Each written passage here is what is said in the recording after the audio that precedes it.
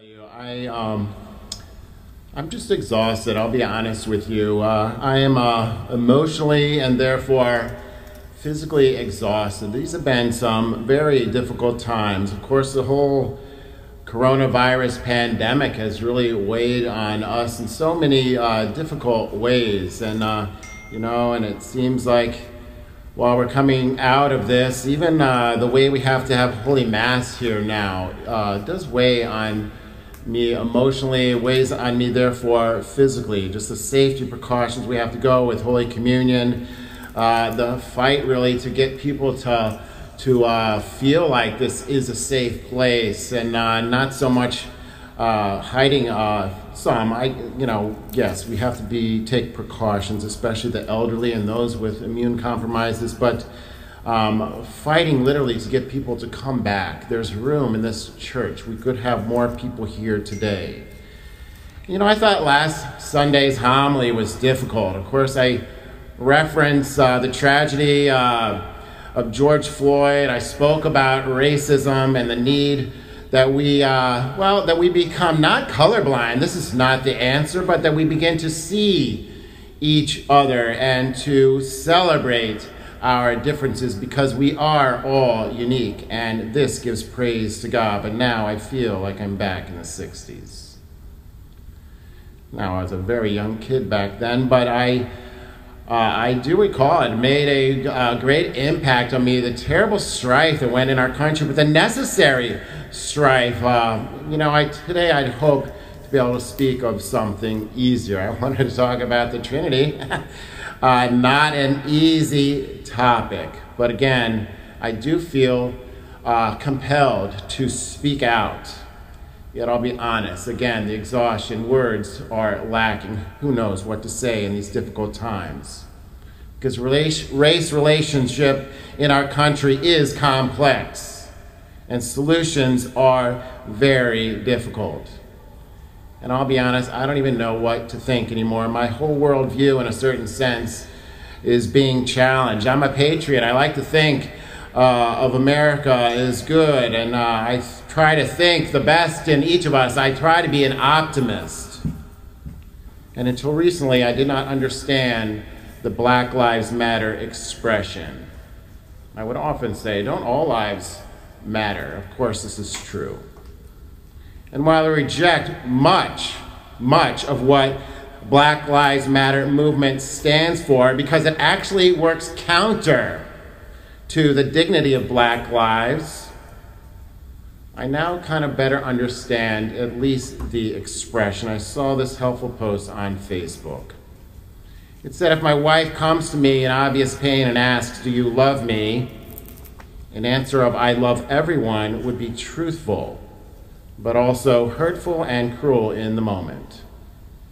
If a coworker comes to me upset and says, my father just died, a response of everyone's parents die would be truthful, but hurtful and cruel in the moment. So when a friend, or I would argue even a non-friend, speaks up in obvious pain and hurt and says, Black Lives Matter, a response of all lives matter is truthful, but it is hurtful and cruel in the moment. My friends, to be clear, I do not support much of what is the quasi-platform of the Black Lives Matter movement. I wish they had a strong statement against Planned Parenthood and abortion clinics that have resulted in the death of more than 30 million Black lives. That does matter, and only since 1973. I wish they spoke to speak for and not against the traditional family unit of mother, father, and child. I wish they had a stronger statement of faith that I could rally around and support. But today and always, I do stand with my Black brothers and sisters. But to be clear, that is not to say I stand against police officers. I am a long-time supporter of these men and women. I am now, and I always will be. They do a very difficult job to keep us safe. And I believe that the vast majority of cops are good men and women. But the pre-sexual abuse crisis has taught us a valuable lesson. Most priests are good, holy, hard-working men of God. So too our bishops. But there was a problem. I'll let others decide if that problem was systemic or not. And as a result of this problem, many did suffer. Many lack trust. And so too with our police departments. Why did this bad cop still have a job? His file was thick way before last week. Why do his supervisors still have jobs? Why are videos popping up all over the internet of unnecessary force being used by police officers? Why is military equipment ever necessary? Why are some police officers covering their badge numbers with tape? Why do there seem to be little consequences for bad behavior? Why do good cops, which do, I believe, constitute the vast majority of police officers, why do they stay silent? Or perhaps they're not silent, but their voices are not heard. My friends, I do not have too many answers today. These are difficult questions. But I do know that what we celebrate today is the solemnity of the Most Holy Trinity, a day in which we especially meditate on the important question of who is God. There is no more important question. It is only in answering this question that we will get helpful answers to all these other questions and certainly many more. The whole law, our whole moral life can be summarized very simply. We are called to love God and to love our neighbor. My friends, you cannot love a God you do not know. Until we truly love God, we'll continually fail to love our neighbor rightly. And we can learn much about God, and therefore we can learn much about each other. My friends, we are all, every last one of us, made in the image and likeness of God. Please keep this reality in mind as we go through and speak about, as we go through this homily and speak about who God is. And so who is God? I think there are many parallels we can find in understanding God better to better understand ourselves. God is Father, Son, and Holy Spirit. Not three gods, but one God in three persons. A communion of three divine persons in one divine nature. Each divine person is equal. This says a lot about who we are as well. Each divine person is equal, all-powerful, eternal, all-knowing, having the same divine nature. Of course, we don't have a divine nature. We are fallen creatures. But you see the parallels in the image and likeness. We too are all equal. God is not 1 + 1 = 3 sort of God. He's a 1 = 1 = 1 3 times. This is very important. Yet God is distinct. The Father is not the Son. The Son is not the Father, and neither the Father nor the Son are the Holy Spirit. Each person does not share the divine nature, but each are God whole and entire. Distinct, not by mode, distinct not by what they do, but by relation. Can we not learn much about who we are by understanding this, that God is distinct not by what he does, but by who he is and by relation. The Father is related to the Son to the Father, and the Holy Spirit is related to both. The Father loves the Son loves the Father, and their love begets the Holy Spirit. This understanding of God as a communion of persons, Father, Son, and Holy Spirit, is uniquely Christian. It is our great defining doctrine. Yet this is a difficult doctrine to understand. Even after 6 years, I can tell you, of seminary. The reality of the Trinity is impossible, really, for our finite minds to comprehend, to wrap our minds around. But we can and ought to know something about God and his Trinity of persons. Perhaps that is why today's readings seem to focus on the character or essence of God, to help us understand how to respond to the reality that God is Trinity of divine persons. This first reading from Exodus, the context of this reading is very important, for this was not the first time Moses went up the mountain. It is actually his return visit after that whole golden calf debacle. He now returns to the mountain to intercede for the people and to plead for forgiveness. To plead for forgiveness and a covenantal renewal. Yet he goes beyond this intercession in his prayer with the Lord. He asks to see God's face. Of course, God cannot reveal his face to us this side of heaven. He cannot reveal his unmediated revelation of himself in this life. So he shows Moses his back. A mediated, or if you will, an indirect revelation of who he is.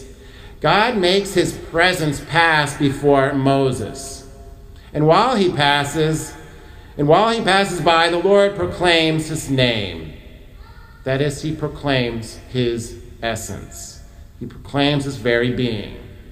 This is how God describes himself. The Lord, a merciful and gracious God, slow to anger and rich in kindness and fidelity. God is merciful. He's generous, patient, and kind. God is actually mercy, generosity, patience, and kindness itself, within the context of a covenantal relationship of love. Of love, my friends. God reveals to Moses and to us his innermost secret, that God is an eternal exchange of love, Father, Son, and Holy Spirit, and that he has destined for us to share in that exchange, that eternal exchange of love. He does that by dwelling in us. We call this sanctifying grace. And in doing so, he reveals himself to us so that we can worship him, of course, but also so that we can better understand ourselves. Paul, in the second reading, tells us how we ought to respond to this truth. Well, simply by rejoicing. Rejoicing in it. God is mercy. He is love. And he wants us to share in his eternal exchange of love. This, my friends, is very good news. Paul also calls us to union with God through reconciliation. He calls us to mend our ways. He calls us to union with each other by encouraging each other, by being agreeable with each other, not argumentative. In other words, trying to find common ground with each other and working to resolve differences with our common ground as the foundation. What would our world be like if everyone did this? Well, Paul tells us in that second reading, we'd live in peace. We'd live in peace with each other, a peace that is found only in and through relationship with God. My friends, the gospel reminds us that God so loved the world that he gave his only son. He gave them. He didn't rent him out to us. He didn't adopt him to us. And is his only son, gift, so that everyone who believes in him might not perish, but might have eternal life. True peace through relation with him. Love is to wish the good of the other. The Father sent the Son to die for you and for me. God is love. Love cannot be found in isolation. Love needs the other. And God is love. It's not that he loves, although of course he does, not that love is an attribute of his, but that God is love itself. We invoke this reality many times each day. Every time we make the sign of the cross, every time we begin our prayer in the name of the Father, and of the Son, and of the Holy Spirit, we invoke this reality. We invoke this reality in relation to the cross upon which love itself won our salvation, won our peace. My friends, the cross is the place and moment in which the unity of three divine persons are most perfectly on display. Perhaps this is where we ought to place ourselves, at the foot of the cross, so that we can find answers to some of these questions, so we can find union in our country and church, so we can find union with all of humanity. Let each of us make a concerted effort to make the sign of the cross more reverently. Why is this so important? Because it's from that cross that blood and water poured forth so that you and I could have intimacy with God in the sacraments, so that you and I can be reconciled with him, so you and I can become the selves he desires us to be. God tells us we are believers. This is what it means to be a Catholic Christian. And the cross is a reminder of how we were saved and by whom we were saved. The sign of a cross is a reminder that we've been gathered into the divine life of the Trinity, into the eternal life of the Trinity. And our simple gesture is a reminder that the Father sent his only begotten Son. He sent Jesus.